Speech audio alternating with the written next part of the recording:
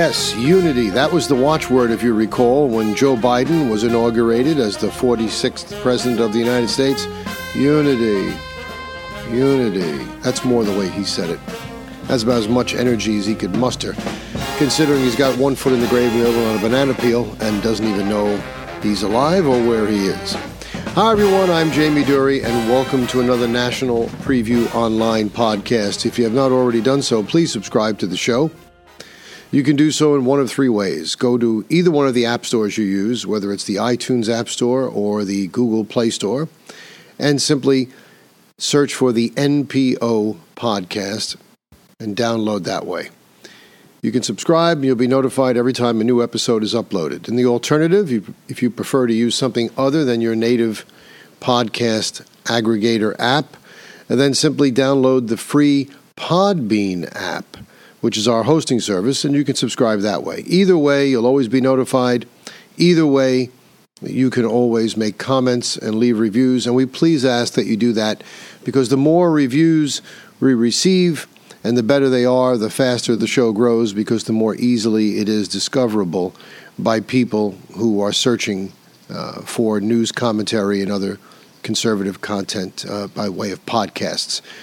Podcasts themselves being one of the fastest growing ways people are getting information. Upwards of 54 million people in this country subscribe to podcasts. So that's what we're asking you for. Thank you.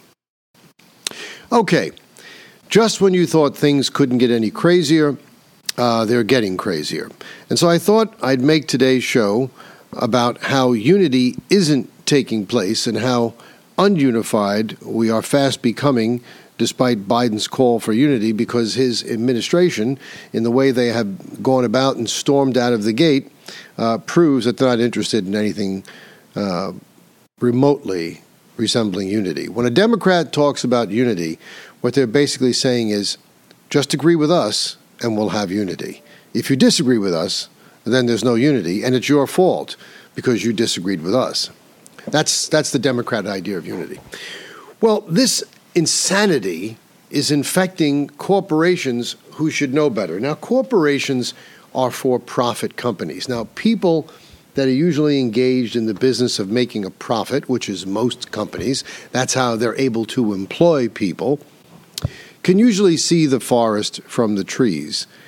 Unless, of course, they're so pressured by government and cultural upheaval that they think they need to go along in order to get along rather than stand up for what's right. So this involves a company that I'm sure you're all familiar with, Coca-Cola. Anyone ever heard of it? Ever drank it? Well, I want to believe that this is not true. This is an article published on February 19th of this year. That's yesterday. But if it is true, and they don't change course, I will no longer drink Coca-Cola.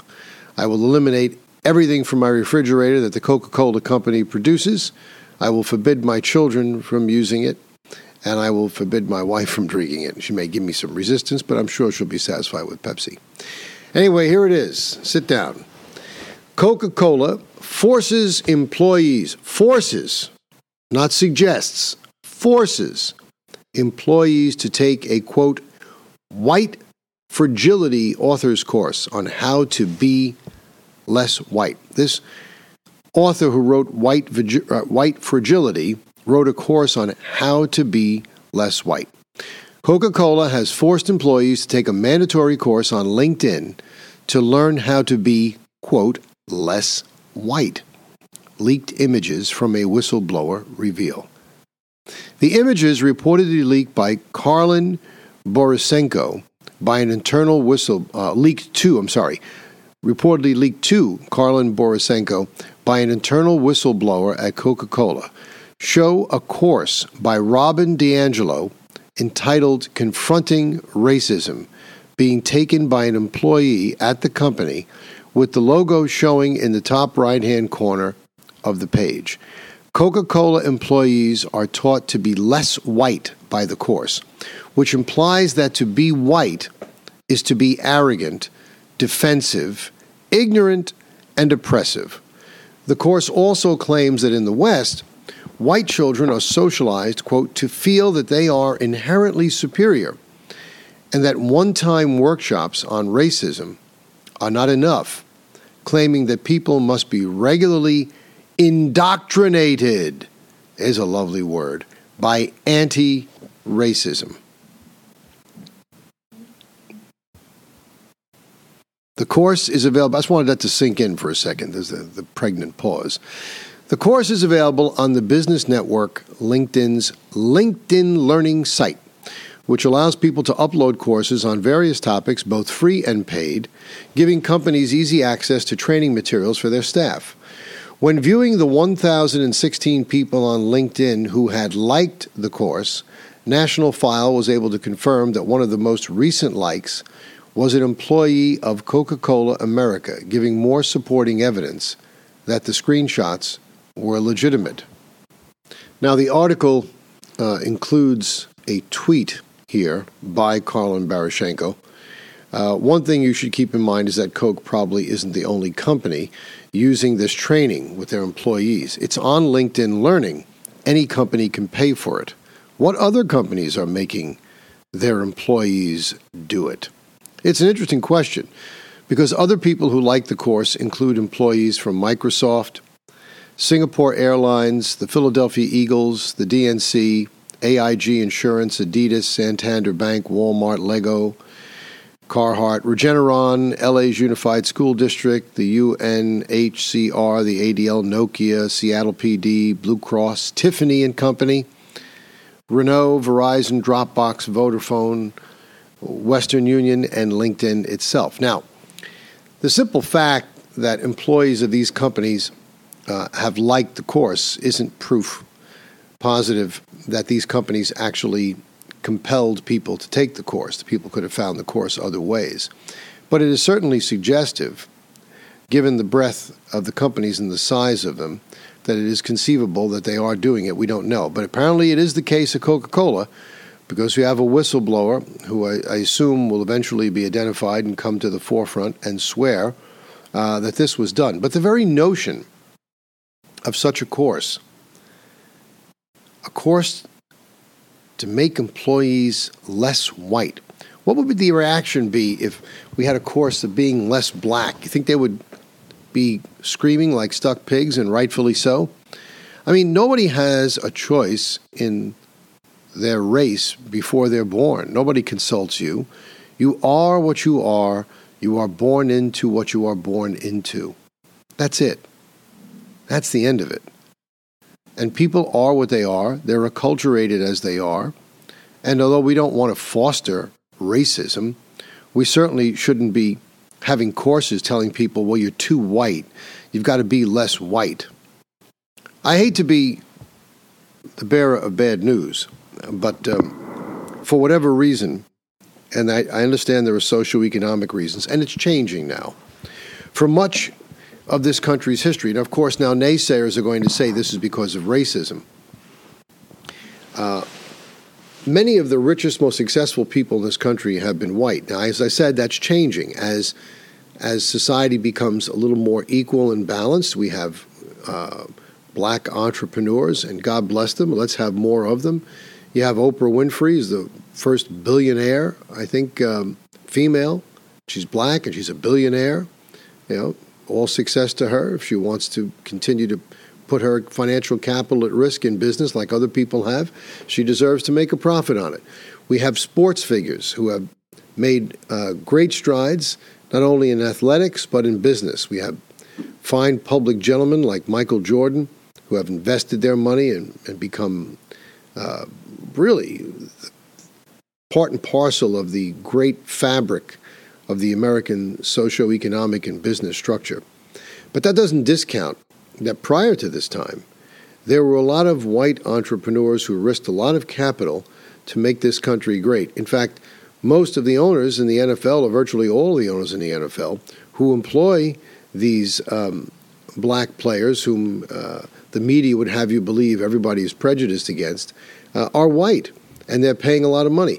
That hypocrite, former San Francisco 49er quarterback Colin Kaepernick, here's a man who was raised by adoptive white parents, went to predominantly white schools, hired by white NFL owners and paid a lot of money, And when his skills eroded to the point where they thought they wanted to trade him, in order to forestall this, he pulls out the race card. He, who was never a victim of racism his entire life, lived a pretty good life, as a matter of fact, with primarily white people as his benefactors.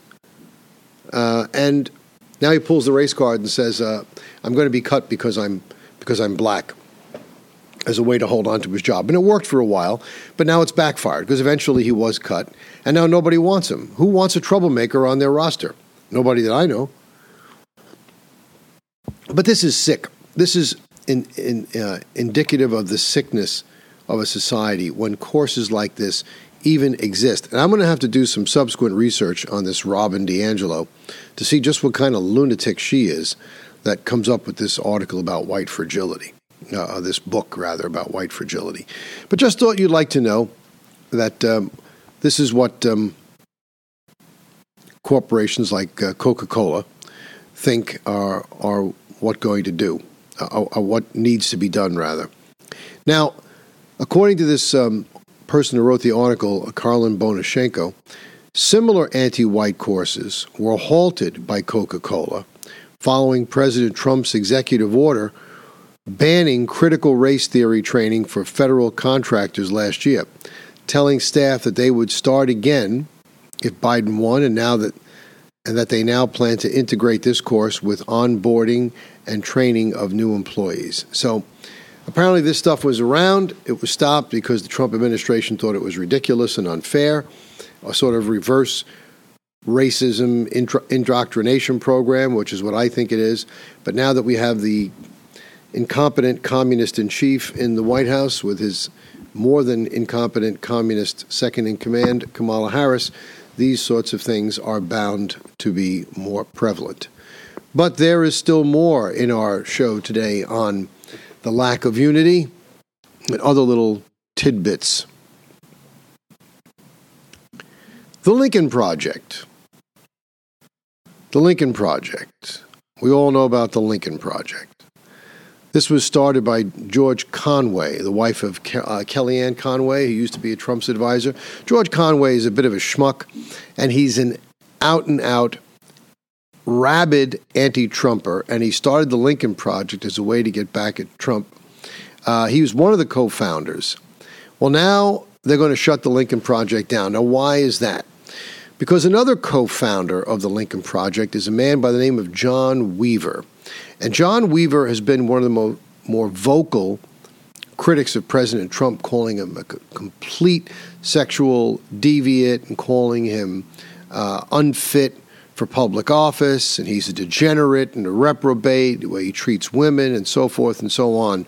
And now we find out that it's the conduct of John Weaver that is the reason why this organization this anti-Trump group is going to be shut down. Sexual harassment allegations against John Weaver, but not against women, or not by women, by young boys. That's right, you heard me right, young boys. At least 21 men have claimed that they were sexually harassed by Weaver through text messages. Some of the messages implied that if the individuals reciprocated his advances, their careers could be boosted. One individual alleged he was just 14 years old when he began receiving messages from Weaver. Weaver, in a statement in January, admitted to sending inappropriate messages and apologized to, quote, "to the men I made uncomfortable." Do you think I would get away with that, or you would get away with that if you made an apology to the women you made feel uncomfortable or anything like that? This guy he's trying to skate, but I have a feeling the hammer is going to fall on him. Nobody's going to forgive this. He used this Lincoln Project just as a way of drawing in men that he could prey upon. God knows how many he really did prey upon beyond the 21 that have come forward. How many of them just don't want to face it and just walk away from it? The Lincoln Project was a political action committee run by current and former Republicans. The project endorsed Democrat Joe Biden for president and worked to prevent the re-election of Donald Trump. During the 2019 to 2020 election cycle, the group raised more than $87 million and spent $81 million, according to the Center for Responsive Politics. The Lincoln Project put out aggressive, blunt ads to capture the attention of Democrat strategists, some of whom said the group's Republicans were battling harder against Trump than some Democrats. Hours earlier, Conway, the husband of former Trump advisor Kellyanne Conway, called on the group to come clean, saying that a probe into the Lincoln Project must be thorough and not a whitewash. Look, this is what you get when you lie in bed with dogs, you come away with fleas. This is what they wanted to do. They wanted to get the president so bad that they got in bed with real sexual perverts and deviants like John Weaver. And I hope that he comes to grief over it, because he should not get away with it. Abusing a 14-year-old boy, the man should be strung up. There used to be a practice in the Royal Navy, which they outlawed, but I would think that for rare cases you could bring it back, and he's probably one of them. And that Jerry Sandusky guy might be another one. Called keel hauling. They used to hoist you with a rope up to the top of the mast, then take one end of the rope, throw it over the side, under the ship, and up the other side.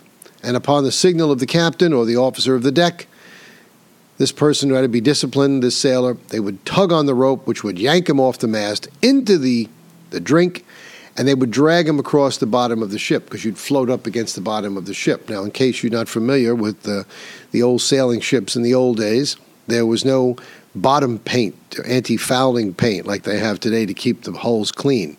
The hulls of the old ships were rife with barnacles and other marine growth of a very crustacean-type nature. And it would rip the hell out of you when you got ripped across there. You might die, you might drown, and if you were in shark-infested waters in the tropics and the blood got in the water, you might just get wiped out. So, a really brutal practice, but the Royal Navy was brutal at that time. But again, for certain select people in history, keel hauling might be appropriate.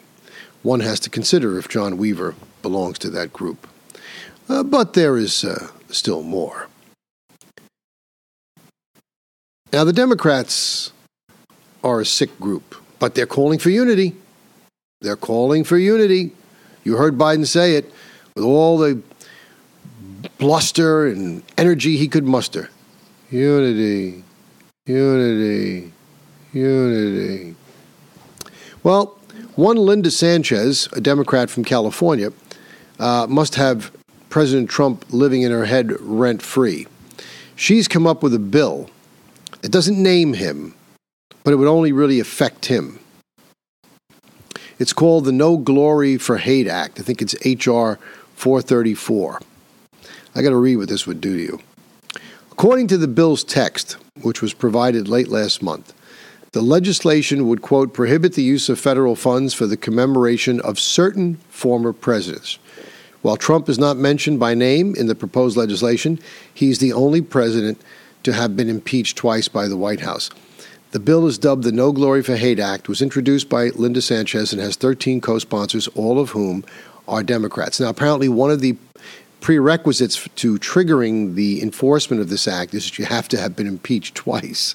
Since there's only one president that's happened to, both times unfounded, it's clearly designed to be used against President Trump. Okay, it's also, let's see what else we have. Let's see. The bill specifically prevents federal funds from being used to create or display any symbol, monument, or statue commemorating any former president that has been twice impeached by the House of Representatives, including any highway, park, subway, federal building, military installation, street, or other federal property. The bill also prevents Trump from being buried at Arlington National Cemetery. The Secretary of Defense shall not approve a determination of eligibility for interment or inurnment in Arlington National Cemetery made by the Secretary of the Army that permits the interment or inurnment in Arlington National Cemetery of any former president that has been twice impeached by the House of Representatives. It also, I believe, is supposed to not allow President Trump from receiving his duly earned pension. Now, I don't know how that works. He wasn't found guilty. He wasn't removed from office. He certainly is entitled to his pension. I doubt that's much of an issue for President Trump because he's probably not going to collect his pension anyway. The man, in case those of you who listen to the show for the first time today or haven't listened for a long time, I mentioned it when I first started the show, Trump doesn't even take his salary. His salary is $400,000. I believe the pension is $220,000 a year. Trump didn't take the $400,000 salary. He had to accept some payment. They won't let you give it all back. So he used to take $1 a year, and the other balance of the 400,000 he donated to the veterans. He never took his salary. He did all that, endured all that grief, and never took a dime in salary. So I doubt very much the pension makes very much difference to him. But the very notion that they would contemplate such an idiocy just goes to show you how really sick and demented they are and how just so far from unity they are in their attitude, in their hearts, and in their political agenda. They don't want unity. They want the other U word, unilateral authority and power. That's what they want, unilateral authority and power.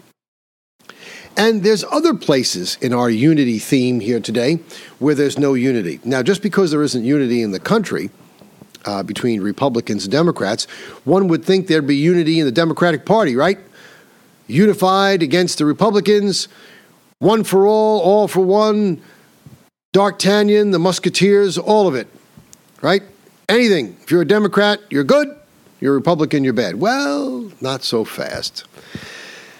You see, even in the Democratic Party, Democrats are very unified in their socialist leanings. They're very unified in their intention of destroying Republicans and the Trump wing of the Republican Party or any attempt at a third party.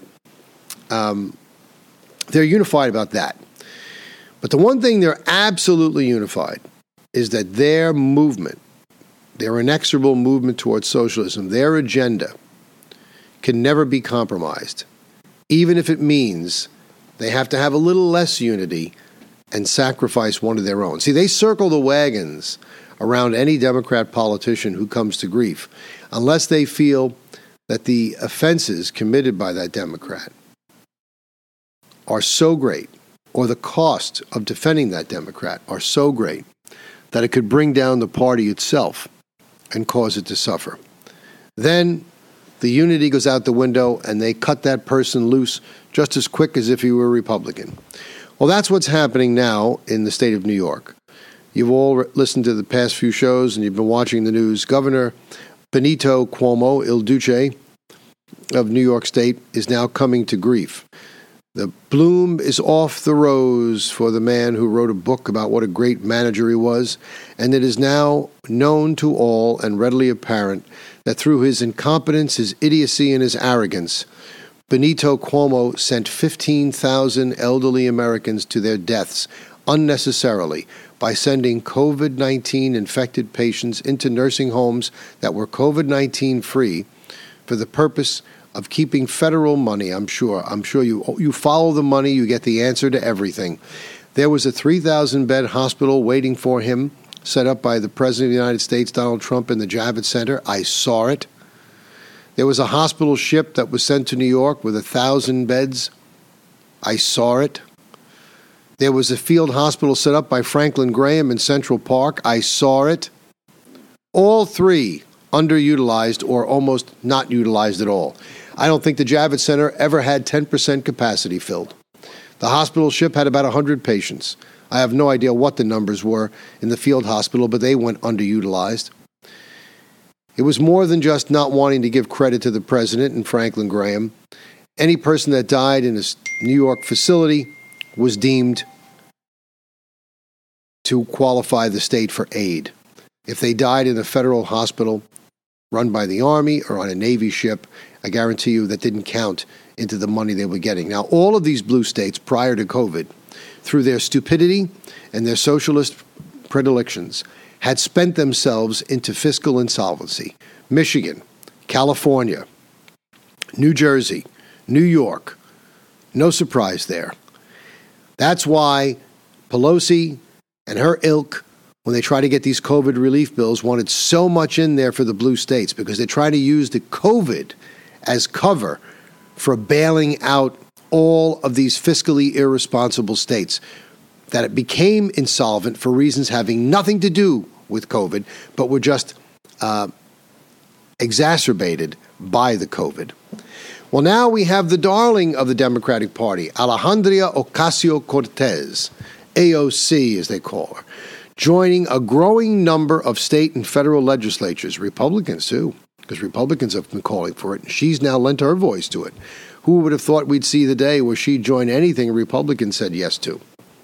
Calling for a probe into how New York's top officials, including Governor Andrew Cuomo, handle nursing homes during the COVID-19 pandemic. Quote, I support our state's return to co-equal governance and stand with our local officials, calling for a full investigation of the Cuomo administration's handling of nursing homes during COVID-19, Ocasio-Cortez said in a statement. Thousands of vulnerable New Yorkers lost their lives in nursing homes throughout the pandemic. Their loved ones and the public deserve answers and transparency from their elected leadership, and the Secretary to the Governor's remarks warrant a full investigation, the second-term lawmaker added. They have to add it. She's in her second term. New York State undercounted deaths with COVID-19 among nursing home residents, the state attorney general found. State officials disclosed that nearly 4,000 residents died after having been moved to hospitals, on top of the 8,740 who died inside the nursing homes, bringing the total closer to 14,000. Melissa DeRosa, secretary to Cuomo, told Democrat state legislators in a recent call that the administration withheld how many nursing home residents died from COVID-19 because they feared the numbers would be used against us by the federal government. No, sweetheart, it's not being used against you. It's just being used to prove your incompetence and your criminal liability. If you know, look, I said this before, but for any new listeners out there, I've said this many times on this show, and I said it just the other day. Here's the bottom line. We didn't know a lot about COVID-19 when it first came to this country, and I don't fault any politician for acting on things that we now know that we didn't know at the time, and formulating policies on things that we didn't know at the time. But what we knew then, even at that early stage, is that this thing, although highly contagious, was apparently not super lethal in terms that we know we have a less than 1% mortality rate.